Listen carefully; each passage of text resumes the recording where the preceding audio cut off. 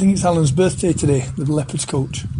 And yesterday we went out for something to eat and we saw the draw together, and I bet him R1,000 that we'd pull Leopards in the quarterfinals, and he said no, he was after real kings at home. And when Baroka came out, I said R1,000, it's Black Leopards, and he refused, and it came out Black Leopards. So we both looked at each other, both laughed, both shook hands, wished each other all the best. And I say, you know, the hardest thing in football in any cup competition is getting into the semi-finals.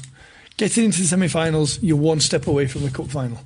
You know, so that's the aim for me, my staff, my players, my chairman, and our supporters, that we want to get into the semi-final, because then you're one game away from being in the final, and they've already proved it once in the Telcom that they can win a top trophy in South Africa. So why not do it again?